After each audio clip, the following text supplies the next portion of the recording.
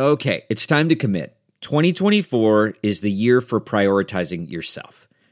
Begin your new smile journey with Byte, and you could start seeing results in just 2 to 3 weeks. Just order your at-home impression kit today for only $14.95 at Byte.com. Byte clear liners are doctor-directed and delivered to your door. Treatment costs thousands less than braces, plus they offer financing options, accept eligible insurance, and you could pay with your HSA, FSA.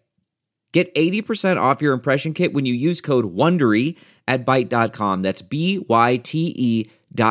Start your confidence journey today with Byte.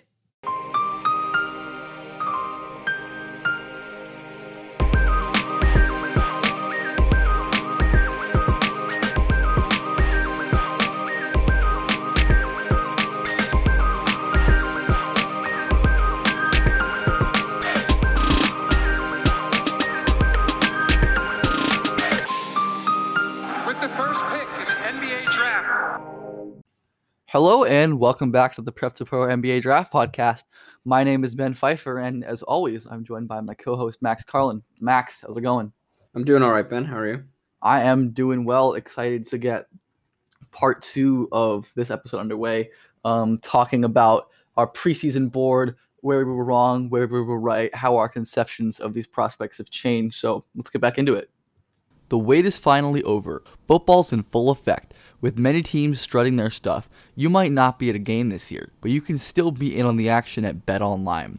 BetOnline is going the extra mile to make sure you can get in on everything imaginable this season. From game spreads and totals to team, player, and coaching props, BetOnline gives you more options to wager than any place online. Head to BetOnline today and use promo code ARMCHAIR to take advantages of all the great sign-up bonuses. BetOnline, your online sportsbook experts.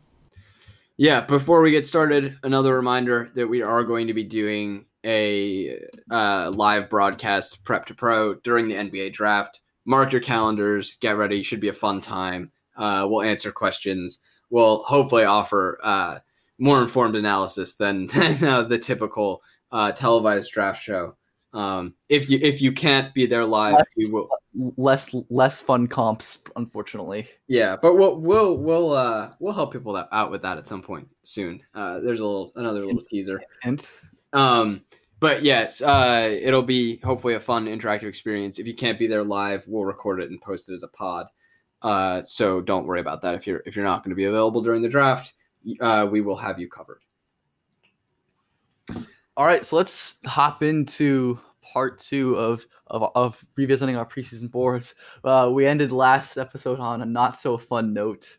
We're gonna start this episode on a very fun note with Devin Vassell, who I think I was like really high on relative to like his perception. I had him like mid-30s. Where did you have him? I also had him in mid-30s. Yeah, we did an entire episode basically of eating crow, and now we get to say that we love Devin Vassell because he's genius. Exactly. I mean, I don't think any of us kind of envisioned this rise. I mean, he's risen from mid-30s to top 3 for me. Never in a million years would I have expected that. I mean, like my first impression of Vassell last year. Actually, I was looking back. Like my actual first impression was he hit a game winner in the AC tournament against Virginia Tech. And I clipped it. I'm like, who is this guy? I've never heard of him before. Interesting, cool shot. And then turns out he's actually like a really kind of cool prospect. I'm like, you know what, this guy's going to be a cool 3-and-D wing. And then he comes out in the first game and makes 6 pull-up mid-ranges, and we're like, yo. No, they were pull-up threes. Were they really? They weren't all pull-up threes. But oh yeah, I think 1 or 2 was, right? Yeah. There were a few. Yeah, I think he hit 1 pull-up jumper in his freshman year, and then that game against Pittsburgh in the opener. Xavier Johnson disappointed, but Devin Vassell did not. Yeah, so that's really the main thing where my conception has changed, and I mean everyone who isn't the future tellers did, where all of a sudden he is like a legitimate pull-up, difficult shot-making prospect. Like he was genuinely good at pull-up twos this year on pretty solid volume historically, especially considering the shortened season, where I think there's some real like upside for difficult shot making, which is why I'm high on him as I am. I do think the upside consistently is underrated with him. Along with, that pull-up shot making, unlocking some of the passing, which I do think is underrated as well. the passing is limited by his burst and strength at this level, and will be at the NBA level without the shot making. But I think there's definitely some vision and some functionality there, at least more than the genuine perception. And then the other thing is just the degree of team defensive goodness. I mean, before the season, I thought he was like a pretty high level wing team defender. Did not realize that he was like this level of team defender, this special. Like to where he's probably one of the best perimeter team defense prospects in quite a while. So yeah, I mean, Vassell is just like the offense just totally changing the perception of his game, and then putting his team defense on full display. Definitely, I don't think it was at all a misevaluation, because there just wasn't anything to misevaluate. But just, no, if you thought Devin Vassell was a top 5 to 10 prospect coming to the year, you were crazy. Yeah. If you thought he was a top 35 prospect, you were probably looked at as crazy by quite a few people. But you were right. But yeah, I'm totally with you. I thought he was an incredible defensive player who could maybe hit spot ups, maybe not really, who knows. But yeah, incredible defensive wing, special team defender with unbelievable instincts and unbelievable ground coverage, which I think are like the two most important things in a defensive playmaker. Yeah, did not see the crazy pull-up shooting coming. Did not see like a pull-up volume and effectiveness that was rivaling like college Chris Middleton and stuff like that. That was more college Kawhi and like Siakam, really. Like, yeah, it was not something that I expected. And college Tatum. Well, I have not looked at him in comparison to college Tatum. I think I have looked at the Middleton and Butler numbers. I've looked at the Tatum numbers, and he wasn't as good as like a difficult shot maker and pull-up shooter, but the volume is similar. Like, and he wasn't as good as a free throw shooter. Worse shot making prospect, but like the broadly similar stylistically in that way. Yeah, I think that the tail end outcomes are definitely there for Vassell, because I too like his vision. Think the difficult shot making upside is definitely there. I think I'm lower on his median offensively. I think he's like a spot up guy and a 1-2 dribble pull up guy.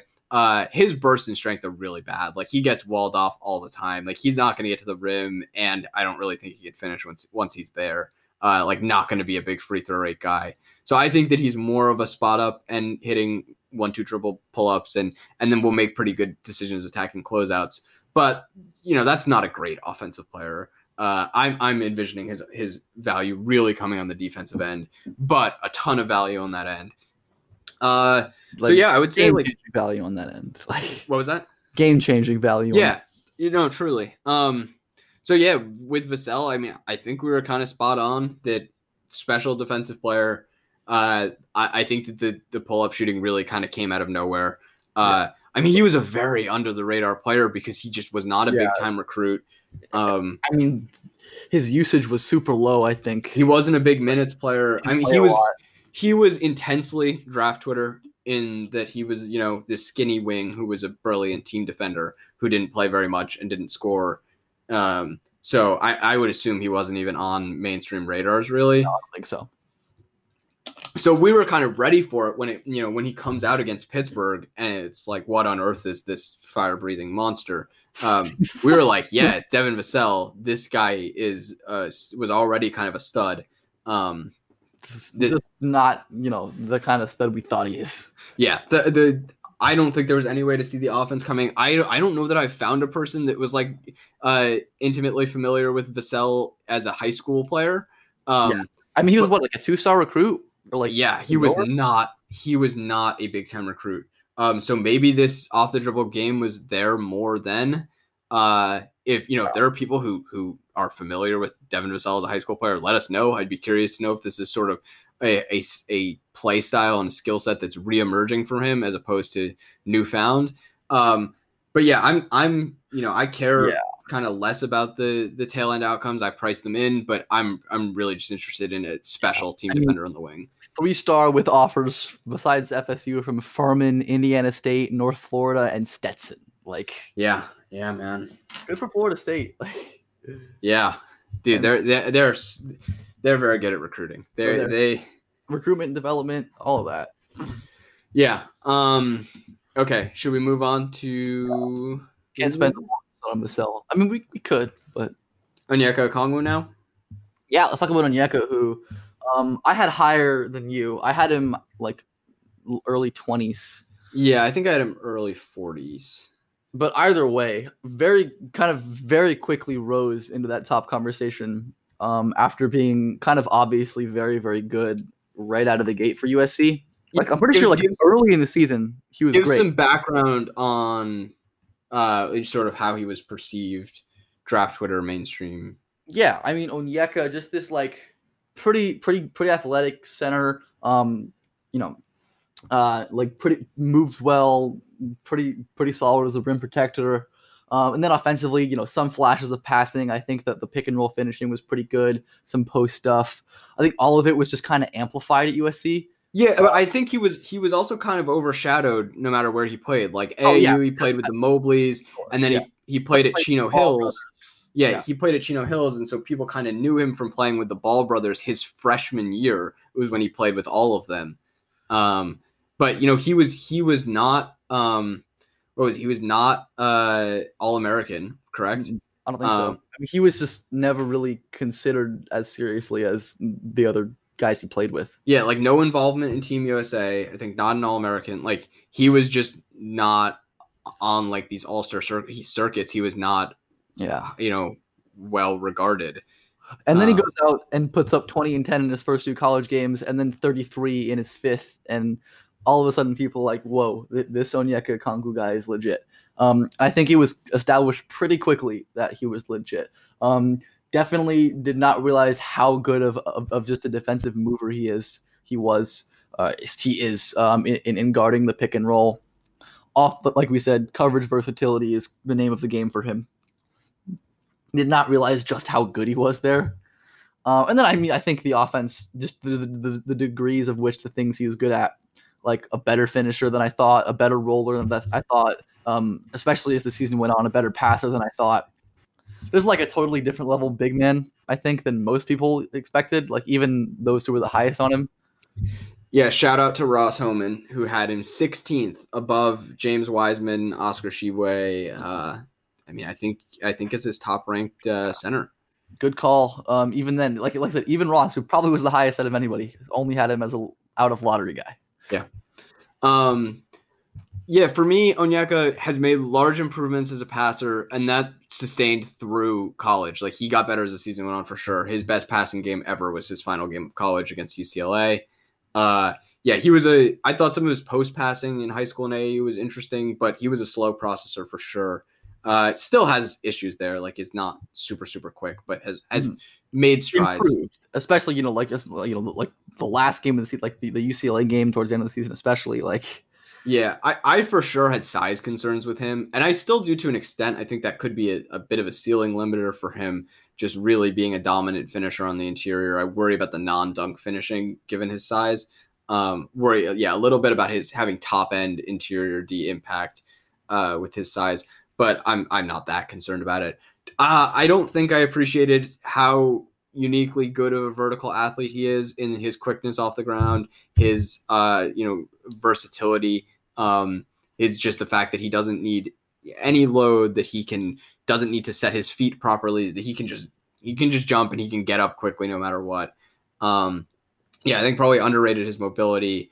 Like we've said, not Bam. He doesn't move like that. He's not a full-time switch guy, but it's unfair to compare anybody to that. I mean, yeah. He's mobile. Once he calms down some handsiness, he'll be a good hedge guy, late switch guy. Not a switch everything guy. But coverage versatile, maneuvers space incredibly well, very quick off the ground, versatile jumper. Not versatile jump shot, like versatile jumper, can jump out of a back pedal, can explode while rolling to the rim. Will be a very good pick and roll player on both ends. Maybe a little bit of face-up scoring. Just a safe bet to be a valuable big man and a valuable NBA player. Like, yeah, I'm curious to go back and rewatch some Onyeka because evidently there were reasons to believe because Ross is very smart and saw that and was telling everyone he was definitely going to bat for Onyeka. But yeah, I think that, he was not a guy I think who was given enough of a chance given his lack of accolades coming into the year. Yeah. All right, so our next guy is Patrick Williams, who I didn't really know much about. I think I ranked him like bottom top 60 or a little out after like a game or two in clips. I know you saw more of him pre-college than I did. So not that much more, honestly. Yeah, I had him in like the 40s or 50s. I thought the appeal was kind of he's very large, very young, and not actively bad. Turns out, in fact, he's very good. Probably at the time didn't give him enough credit for some of his tough shot making, that he has some pull up ability. But yeah, I just didn't appreciate that he's a really interesting defensive prospect, that he has very good instincts, and that his interior help defense is really fantastic, that he's got great verticality, really strong second jump ability, just a really skilled rim protector, frankly. And I think that's kind of where the bulk of his value comes from. Yeah, I think that it was instructive in that, like, finding guys that young and that size who are not actively bad is actually kind of hard. There aren't human beings that large. There just aren't that many of them. And to be kind of a blank slate is actually a positive. He's someone I want to go back and sort of revisit him and see if I just didn't give him enough credit for actually being interesting.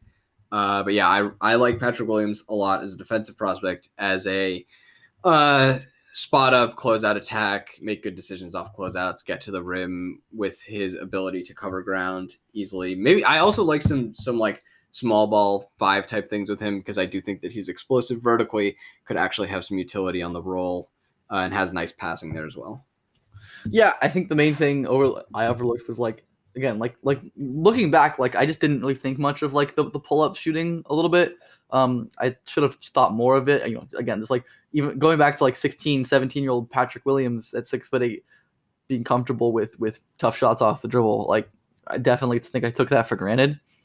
I just don't remember him being that special on defense. Definitely not like some of the very rare and special passing he flashed at Florida State. I didn't even think about. I just like wasn't really on my radar as a guy who was too super legit until he comes out at Florida State, and is this awesome rim protector with some plenty versatile offensive skill, the pull-up shooting, some really impressive passing, some interior play as more of a big man. Just all of that is super impressive. It just came out of nowhere for me. Again, like wasn't a guy I really had much knowledge on. His tape was kind of hard to find before college, but yeah, I mean from that to pretty clear lotto prospects. Another FSU big riser, big shocker. Yeah, I the one thing I did flip on Pat Will really quickly. Like pretty much as soon as I saw him at FSU, I was like, whoa, this guy is legit. So I corrected my mistake quickly, I think, but yeah, definitely did not give him enough credit preseason. Yeah. Next we've got now we've got guys that we didn't miss on, that we were right about. So Isaac Okoro by RSCI was like outside the top 30. I had him fourth 40-ish. Coming. Yeah, he was like not really. Also had him fourth. Not really on mainstream radars that seriously. We both had him fourth. Draft Twitter consensus was pretty high on him. I would say consensus top 10 guy for Draft Twitter at the very least. A little bit different of a prospect now than I thought he was then. I thought coming into the year that he was an all-time defensive prospect instead of just a great one and like an all-defense prospect for sure. But I really thought he was like could be an all-time defender. And I think that his team defense maybe disappointed a little bit, that he just wasn't that crazy of a playmaker. And I think that definitely that could have been anticipated. And I think some people did express concerns about lack of length on the interior, that shows up. And I don't think it's that much of a problem because of his strength and vertical athleticism. But I think people were on point when they suggested that was a little bit of a concern as a sort of ceiling limiter. But I'm higher on him as an offensive player, I think, just because he's improved a ton as a handler. Like, I don't know if you've gone back and watched some of the clips of him handling at McEachern. I haven't gone back, but I remember it being bad. Like, yeah, so I've watched back some of my clips from there, and he was like the most mechanical handler with zero shake whatsoever. And now he's got some like legit dribble moves. Like he can actually kind of break guys down to go with getting even stronger. He has lost some of his crazy vertical athleticism, still a great vertical athlete with incredible balance, great finisher, just like a really great slashing prospect. And I didn't really think that he could dribble enough to be a great slashing prospect. So I've risen on him offensively. I really liked his passing. I think that's gotten even better and more functional with the handle improvement. Yeah. But yeah, risen on him offensively, cooled a little defensively, but I still have him top 5. So he's really sustained for me. I think that he was a really good prospect and still is. Yeah, the defense, I mean, again, like less like Vassell. Vassell is kind of, Vassell being the team defense guy, less like that than maybe we thought. Yeah, just much better. Again, like almost thought of him as more like a complementary big type offensively. He did some of that at McEachern with this, like he had some really good short roll decision making, even like some lob finishing. I do think that's still like in the cards for Isaac Okoro as part of his role, but definitely underestimated his on ball ability. I mean, I don't think underestimated. I just think he genuinely improved. So yeah, like my conception of him, like yours, has changed, even if my ranking of him is like almost exactly the same, or within 1 or 2 spots as it was. There's still Okoro skeptics on draft Twitter and then the mainstream. Mainstream I think is pretty in on Okoro, but yeah, Okoro's awesome. Was a good call. I will say I get Okoro skepticism for sure. Like, yeah. I think it's reasonable. To think that like the creation equity is not there, I think is a reasonable take. Especially obviously, a great shot doesn't improve at all. Like, yeah, I mean, I've kind of I've said my piece on why I think that Okoro has creation ability even absent a shot, but I get disagreeing with that. I think it's a reasonable standpoint. Yeah. But great defensive prospect. Yeah, another great Mike Grubinoff call. He was in on Okoro like way early. Mm-hmm. Way early. Yeah, it was like, this guy is great.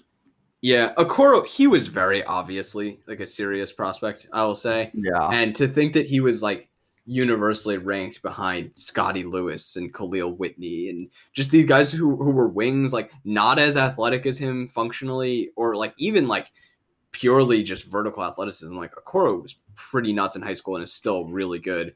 Like to think that those guys who were not as talented as athletically as Okoro. Here, I'm gonna read you some guys above Okoro, the guys immediately above Okoro. Okoro finished RSCI 36. Above him, Boogie Ellis, Rocket Watts, Johnny Juzang, Cassius Stanley, Jamias Ramsey.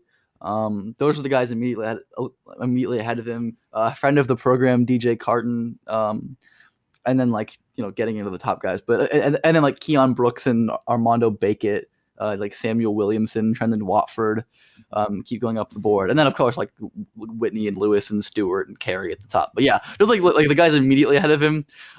It's funny, that like late 30s RSCI had Okoro, Zeke Naji, and LaMelo. And then like a little later, like Watson and Weems. Like, yeah, Okoro, I think, was very obviously a serious prospect. I don't think there was a guarantee that he was going to wind up as a top 5 guy. And honestly, I think ranking him top 5 in the preseason might have been overambitious given expectations of him offensively. It was a good call though.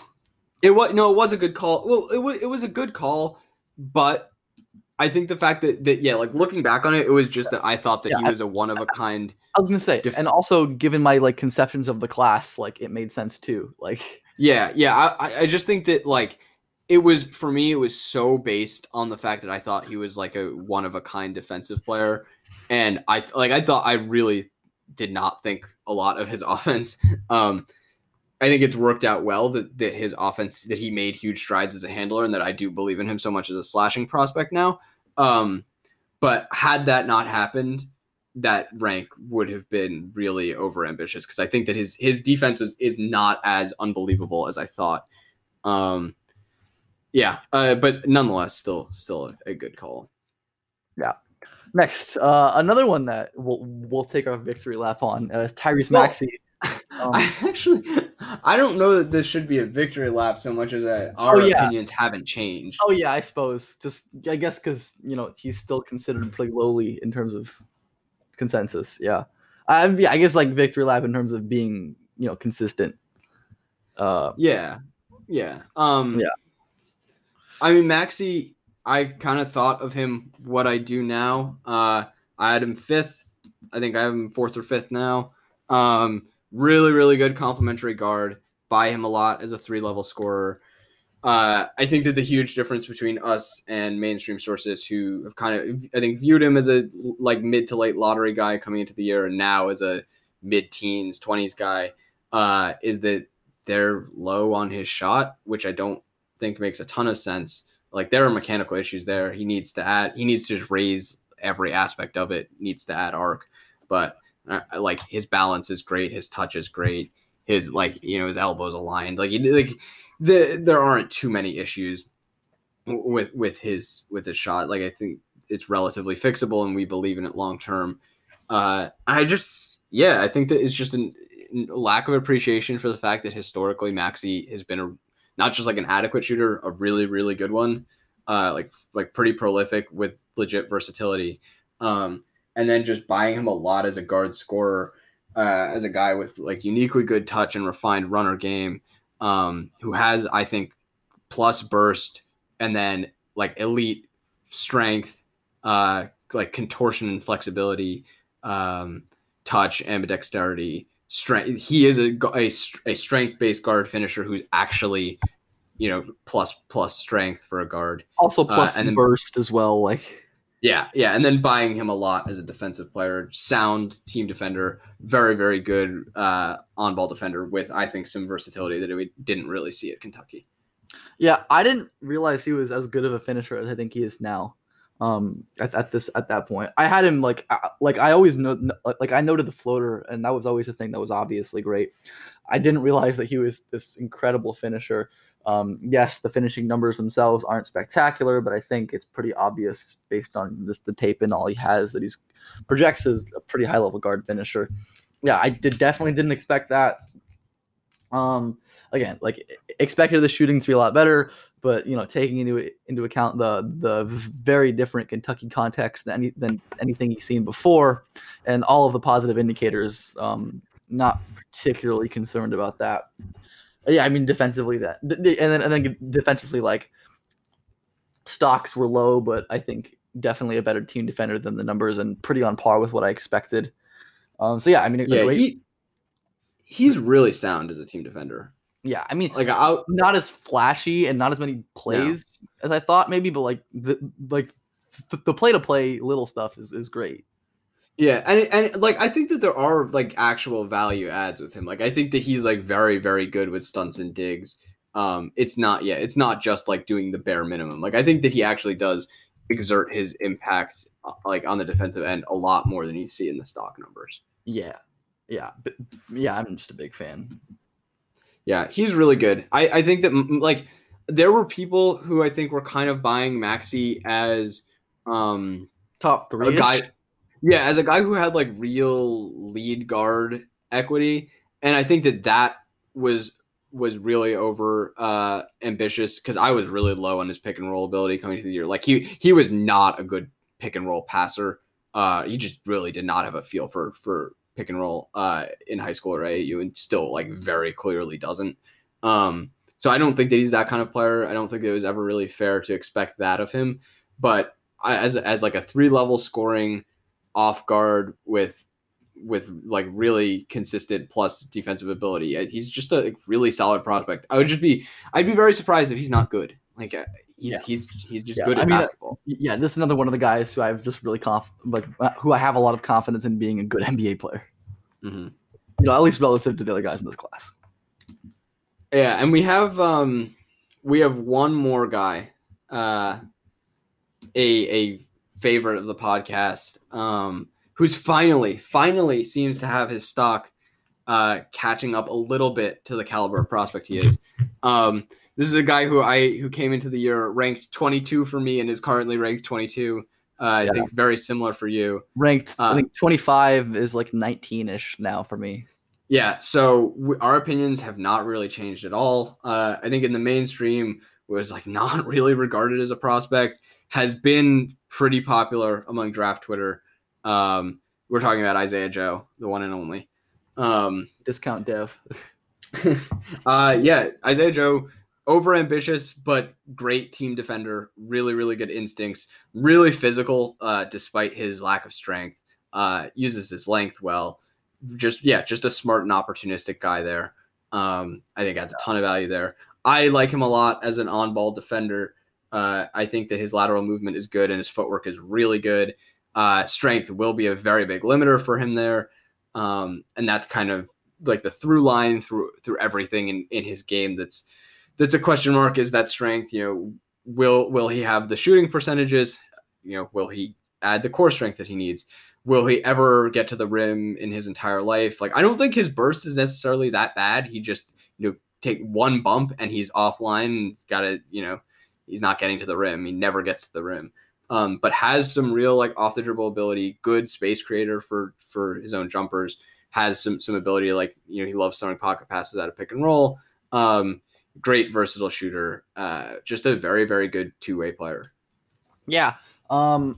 Like I said, Isaiah Joe, I think pretty par with my expectation. Yes, like the raw 3-point percentage was lower than many expected.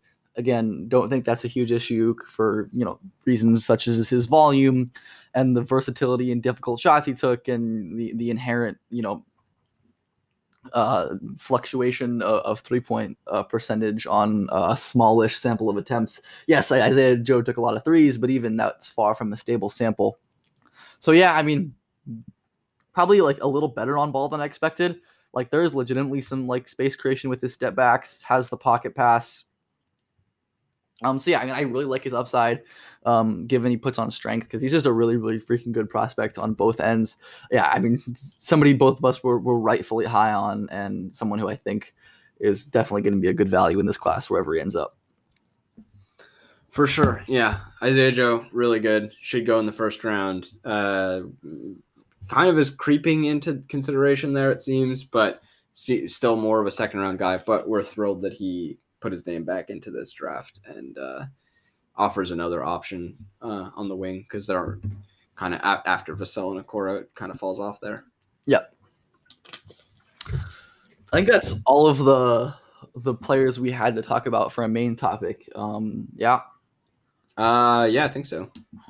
Listen up, fellas, because today we have a new Manscaped product alert.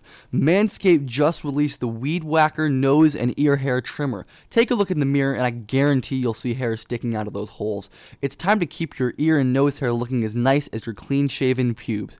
Manscaped is forever changing the grooming game with their Weed Whacker. This nose and ear hair trimmer provides proprietary skin-safe technology, which helps prevent nicks, snags, and tugs in those delicate holes. The premium Manscaped Weed Whacker uses a 9,000 RPM motor-powered 360-degree rotary dual-blade system. Its intelligently contoured design enhances the trimming experience, and it's waterproof, which makes for easy operation and cleaning. Get 20% off and free shipping with the code armchair at manscaped.com. That's 20% off with free shipping at manscaped.com. And use the code armchair. What are you waiting for? Go whack your weeds. The wait is finally over. Football's in full effect. With many teams strutting their stuff, you might not be at a game this year, but you can still be in on the action at BetOnline. BetOnline is going the extra mile to make sure you can get in on everything imaginable this season. From game spreads and totals to team, player, and coaching props, BetOnline gives you more options to wager than any place online. Head to BetOnline today and use promo code ARMCHAIR to take advantages of all the great sign-up bonuses. BetOnline, your online sportsbook experts. All right, so we're going to move on to Catching Eye. Max, what are you talking about today? I have Andre Jackson, who you and PD have talked about a lot in the past. Yeah, I think it's like very conceivable that he's not a one and done. He can't shoot. He will shoot, which is good. But yeah, like awful 3-motion, hideous jumper that doesn't go in. But I think it's very easy to see how he evolves into a really high level prospect at the same time. He is wildly explosive. And has some real passing ability. Like I don't think that he's an elite wing passer by any means, but he's a good one for sure, and has actual like functionality off a live dribble. I think some ambidexterity. Does have a flair to him that's not necessarily always productive, but it's definitely entertaining. Certainly entertaining. I just like how ambitious he is with it too. He's very ambitious. It's not always good, but he's very ambitious. I mean, I'll take him being ambitious and not always good than conservative. Yeah, no, that's for sure. But what's really interesting to me is that if his strength watch thing is real, that he's actually huge now. He has a lot of intrigue to me as a like power wing. Like I think that he could be a really good slasher. Like his handle is pretty damn good for a wing, especially for a guy that age. Like he has some really impressive flashes there. Like he can actually navigate his way to the rim.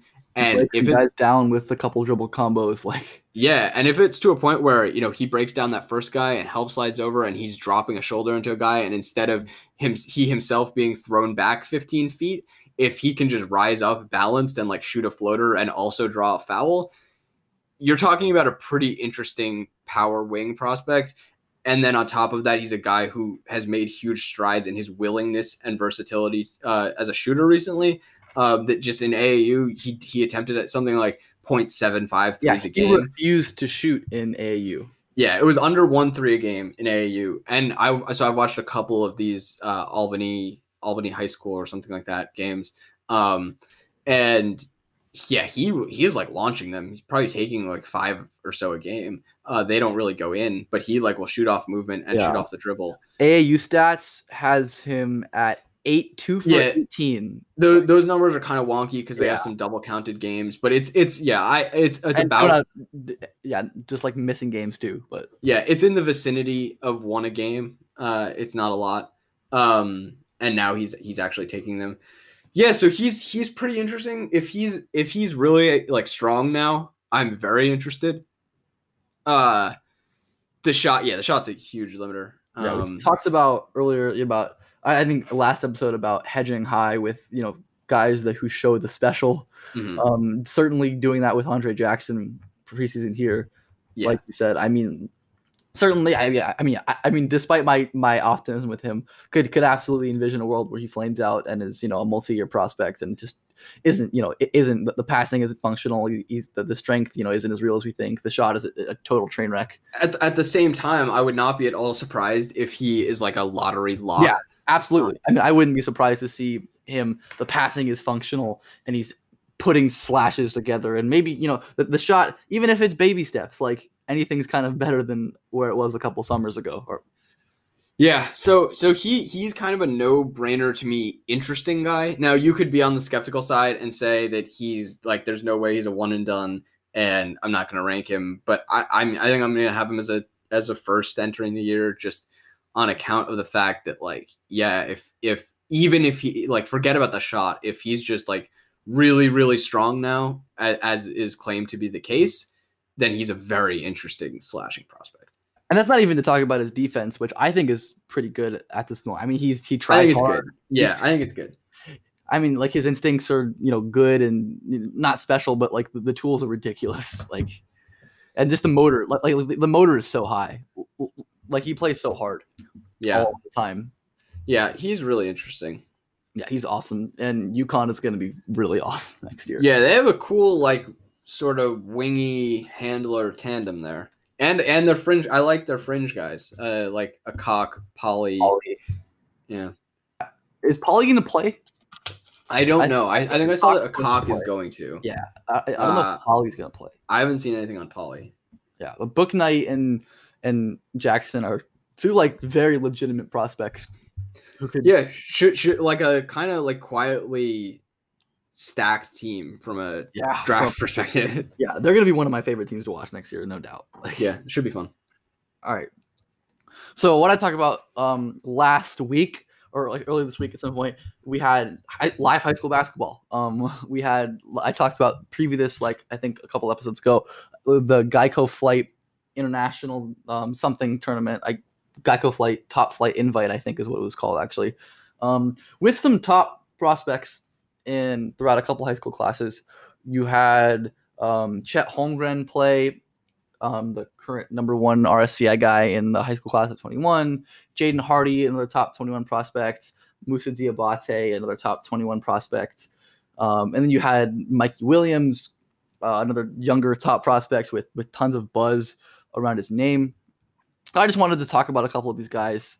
I guess I'll talk about Chet's performance just because we've done the Chet thing on this podcast quite a bit already.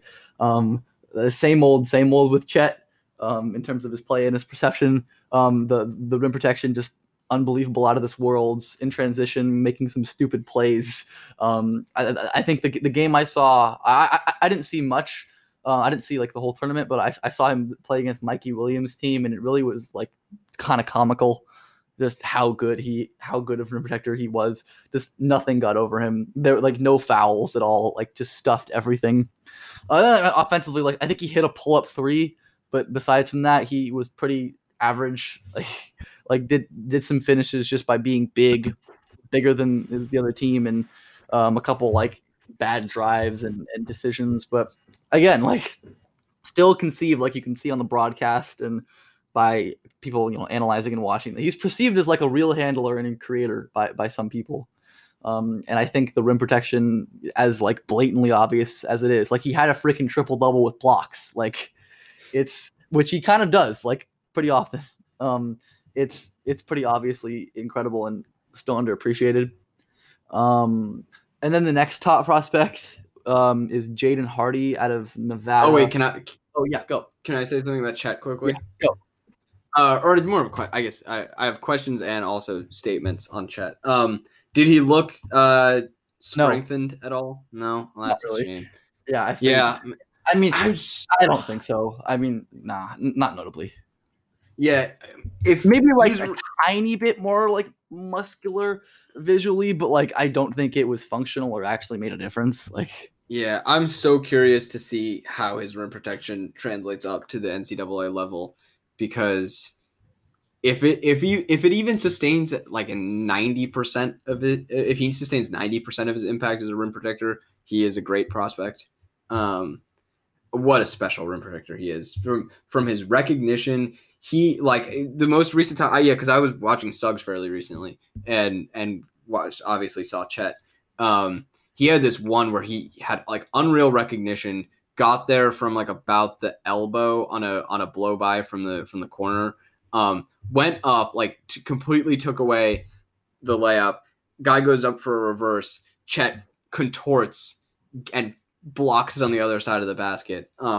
What a ridiculously special rim protector he is. It's dumb. I just so hope that it sustains, or that he can just get a little stronger. Like we've seen it mitigated to some extent when guys really get into his chest. He's crazy long, so he can kind of still disrupt shots in those cases. But yeah, I so hope that it sustains, because he's just a crazy awesome rim protector. So the next top prospect, I think the only other real top prospect, unless I'm forgetting someone, besides like Mikey Williams, who I'm not going to talk about just because I didn't really see much from him, and I just don't know enough to speak confidently, is Jaden Hardy, one of the top guys, top recruits in the 2021 high school class. He is like a 6'4", 6'5", like really athletic, 1-2 type. Who's like lauded for his difficult shot making, and some of the athletic stuff. I'm not really a fan of his, to be frank.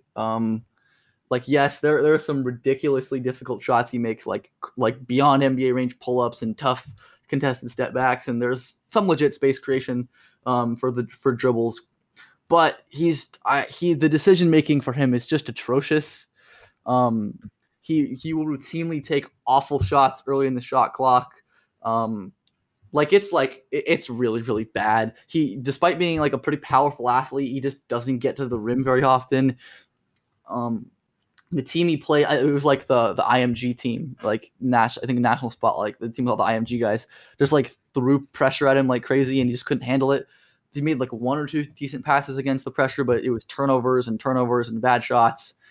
So yeah, I don't like Jaden Hardy. He's kind of like the Ant Edwards, Jalen Green archetype of that class to me, but worse. Like, he's not as good as Ant or Jalen Green as a prospect. Yeah, he's not very good, I think. I know people like him. People who like him more seem to like his passing more. So I went back and watched a little more, and the passing is better than he showed at that. There are some like legitimately pretty good passes where like defenses in high school really like respect his gravity and throw a lot of help at him, and he's pretty adept at times at taking advantage of that help for some pretty stellar passes, if we're being honest. But that's just not consistent at all. Not really any pick and roll game with him to me, or at least not anything consistently. And defensively, just kind of bleh, like some rim contests, but mostly apathetic. I'm not a big Jaden Hardy fan. I know you haven't seen anything, or much. Oh, well, I saw the compilations of him hitting crazy shots from this weekend, and I DM'd you and PD and just said heuristic intensifies, because they were all impossible shots, and he was making them. That's kind of what he does. But yeah. I have not seen him play full games, but I have done the brief highlight scouting and been fairly concerned by the quality of the shots I was seeing there. Yeah. But then to end on a positive note, his teammate Frankie Collins, who is committed to Michigan, was really, really impressive. I had never heard of Frankie Collins before this tournament. Double checking. Yeah, I've never heard of him. Plays in Nevada as well. 4-star, going to Michigan. 6', 6'1" point guard. Just the things that popped to me are the burst was really, really good. Super, super quick getting downhill into his drives. And then some like legit live dribble passing with both hands. Showed some manipulation, like getting in the air, moving defenders and hitting passes. The quickness really took advantage of his quickness to hit some laydowns. Some sharp change of direction as well. Probably like more of like a good college guard than a real prospect, because he's, again, really small. Had a lot of trouble scoring. The shot didn't seem particularly special. Like he took some pull-ups. He was willing to take pull-ups, but didn't make any, and the shot didn't look particularly special or anything. But yeah, I mean, just like a really fun prospect. I posted some clips of him on my Twitter of him, being bursty and a really fun passer. Somebody I'm going to monitor going forward, but probably not, anyone super serious, at least for the moment. Yeah, never heard of him before in my life. Yeah, I was just like, who is this? Who is this guy who's making passes? Yeah, I had never heard of him before this game. I don't know. If we want to extend this at all, I can pull out random names. But like, because we've only gone like 45 minutes. I guess that's actually a normal length podcast. Have you seen with Caleb Love, Larry Hughes II? Yeah, I haven't focused on him at all. He just like kind of pops as a guy who's like a pretty good all around guard, like combo guardy guy. I don't know. He's like probably a good college player. Yeah. Getting very, very back to the roots of catching eye here. Yeah, we are. I don't know. Got to give the people the content. Any other draft things you want to discuss? For this year's draft, I was kind of saving a catching eye thing for next week, but I'll do it, I guess, here because we have time. I've been watching a lot of preparing in my preparation for the 21 season, watching a lot of the NBA Global Academy prospects, who a lot of them will play in the NBL. So the two big ones being Josh Giddey and Mojave King, and with a couple fringy ones that I'll get to later. I guess I'll mention those guys because we have time and might as well. Giddey, I think, is the biggest name. He is like the leader MVP of that Global Academy team. At that level, certainly dominant. 6'8" and one of the best prospect passers in the world at that size, no doubt. Live dribble, both hands, incredible vision, manipulation, unbelievably ambitious as a passer. If one of his teammates is open, he will find him. Just an incredibly high level passer. at this level. And then otherwise offensively has nice touch. Is again like relies on being really big to score, and that works at his level. Really nice touch, really great touch, and has a little bit of slashing craft and some strength. But then defensively, he's very, very smart, makes some great rotations, has like incredibly quick and well placed hands on steals and rips. But I don't really like him as much as a lot of people do because I just don't see, he's kind of, he reminds me a lot of Halliburton. He's like imagine if Halliburton was 6'8" and couldn't shoot. That doesn't sound that good. No, and that's why I have him. I posted like a 21 board the other day. I had him like late 40s, and I got a little. How much weaker is he than Denny? Weaker. He's definitely not as weak as Hallie. But he's not like rail thin, but he's not built. I think he could definitely add muscle, and he's a better slasher than Hallie, but he just has no burst, no like the handling. So like in transition, there's some deception with his change of pace, but the burst in like isolated situations is so concerning. Like he can't get by anybody. The shot is this like ugly, slow 2-3 motion shot. How is he otherwise off the ball? Oh, he's a smart cutter. He's a pretty smart cutter, and again, like the off-ball passing is brilliant, but he almost entirely operated on the ball with that team. Okay. So yeah, he's incredibly fun. He's one of my favorite guys to watch, but I just don't like him as much as a prospect because I'm really worried about the translation up to the NBA level where the shot has to improve a ton. I've seen some numbers. I was looking for them before the show, but I couldn't find them. They were kind of not very good. But yeah, G'day is like really, really fun. Again, playing in the NBL next season as one of like their next stars. Like LaMelo and RJ Hampton were. He's going to be playing for Adelaide. Yeah, Adelaide. So he'll probably be pretty good, I think. I'm excited to see him in the NBL. But yeah, not someone I'm like. I think definitely a real prospect and someone who like is worth ranking and worth considering, but not someone I'm super high on. The prospect who I am really high on is Mojave King, who I think is like a legit first round prospect. As like a 3-and-D plus wing, like 6'5", very athletic. Defensively pretty complete for like a 6'5" wing. I think incredibly quick laterally, the lateral burst, the reaction speed on the perimeter, all of that is awesome. Mirroring, cutting off drives. And then, the team defense instincts are great as well. Makes sound rotations. I don't think he's like an incredible playmaker, but makes a lot of the little rotations consistently. And then, has strength to guard up as well. There are times that, at the level that he plays at where he'll like pretty comfortably bang with bigger players. So I think there's definitely some defensive versatility. And then offensively, like a really, really good shooter on spot ups and some off movement. Doesn't really do much off the dribble, but spot off dribble, like relocating. Again, couldn't find the shooting numbers for him that I have somewhere on my computer, but they are really quite good. And I think the free throw is pretty good for him as well. And then like he's kind of just like a little things off ball guy, which I love a lot of what he does. Not really a creator. Like the handle is okay. And then like he doesn't really get to the rim and finish, but like he's a super smart cutter, like really active offensive rebounder, relocator, kind of pretty explosive attacking off the catch. It's like a 3, like in that like morass of like the late first, like mid-late first in 2021 right now. He's one of the guys who I feel pretty good about as like a 3-and-D plus wing. Again, I like him more than G'day because the role translation for me is a lot easier. So yeah, I mean, I like Mojave King a ton. I don't know if you have anything else to say about him, but I have not seen him. He's one of the guys that I very much need to see. Yeah, and there are so many guys that I need to revisit. Or that team is so much fun to watch too, like the Global Academy team. Yeah, I'm excited for it. It should be fun. And then I'll quickly go over a couple fringe guys on that team. First one is, I think it's Ali Khalifa. I don't know if I said his first name right. He's playing next year at Charlotte.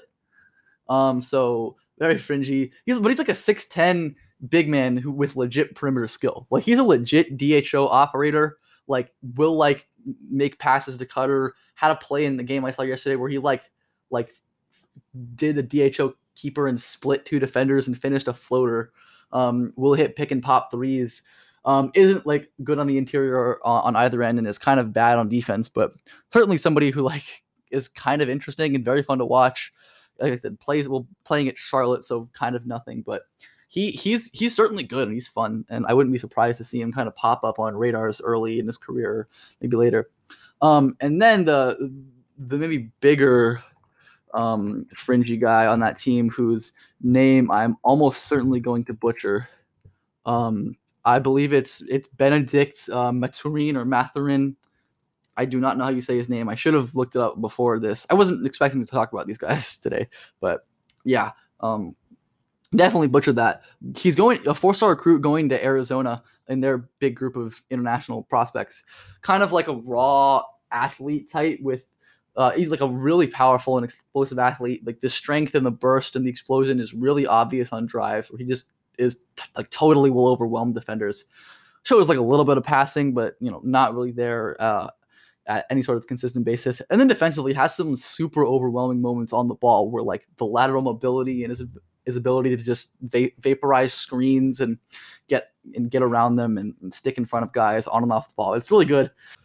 So yeah, he's an interesting long-term prospect who I'm going to track. I mean, Arizona is kind of loaded on those good to solid international guys. So they should be pretty fun, and I think he's going to be pretty fun with them.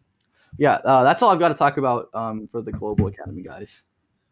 I've got nothing else. So I guess we'll just do one final plug for this episode of the live broadcast that we're going to be doing during the draft. Haven't finalized the plans yet, but we'll probably start maybe half an hour before the draft, try to take some questions, talk about some, maybe there'll be, trades to discuss or rumors to discuss, but, we'll be there a little bit before. We'll go for the entire draft, both rounds. Who knows? A long, fun night. Yeah, who knows if we'll do some recap after the fact or if we will have both expired by then. But stop by. It'll be a time. Tell your friends. We want to try to make it at least somewhat of a big event. If you can't make it, again, we will post it after the fact as a podcast. It will be in your feeds. And if you do show up, you should probably go download that and listen to it also, because that's good for our download numbers. As always, if you're new to the pod, hop on Apple Podcasts, drop us a 5-star review. It's very helpful. We appreciate it. We always are it's something that actually matters, having those reviews in there. It's not just for our egos. So please do that. Other than that, I think we're good.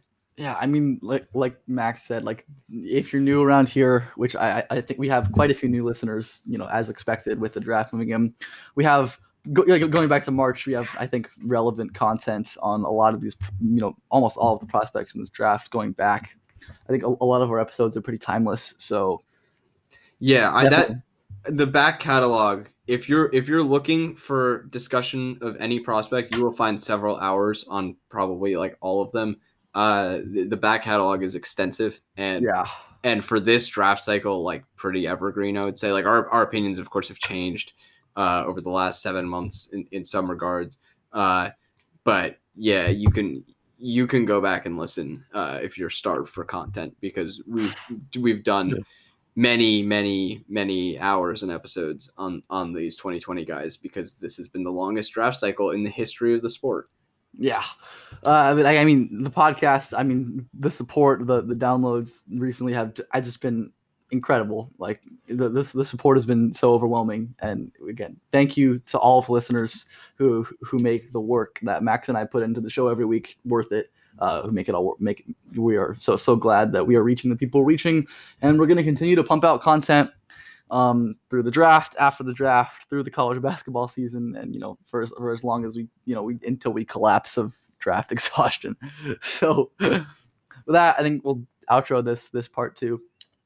Again, thank you all for listening. You can follow the pod at Prep to Pro Pod on Twitter, on Apple Podcasts, Spotify, Stitcher. Leave those 5-star reviews. Really do help. Follow Max at Max A. Carlin on Twitter. You can follow me at Ben_Pfeiffer_. And with that, we will see you all next week. Look around. You can find cars like these on AutoTrader, like that car riding your tail. Or if you're tailgating right now, all those cars doubling as kitchens and living rooms are on AutoTrader too. Are you working out and listening to this ad at the same time? Well, multitasking pro, cars like the ones in the gym parking lot are for sale on AutoTrader. New cars, used cars, electric cars, maybe even flying cars. Okay, no flying cars, but as soon as they get invented, they'll be on AutoTrader. Just you wait. AutoTrader.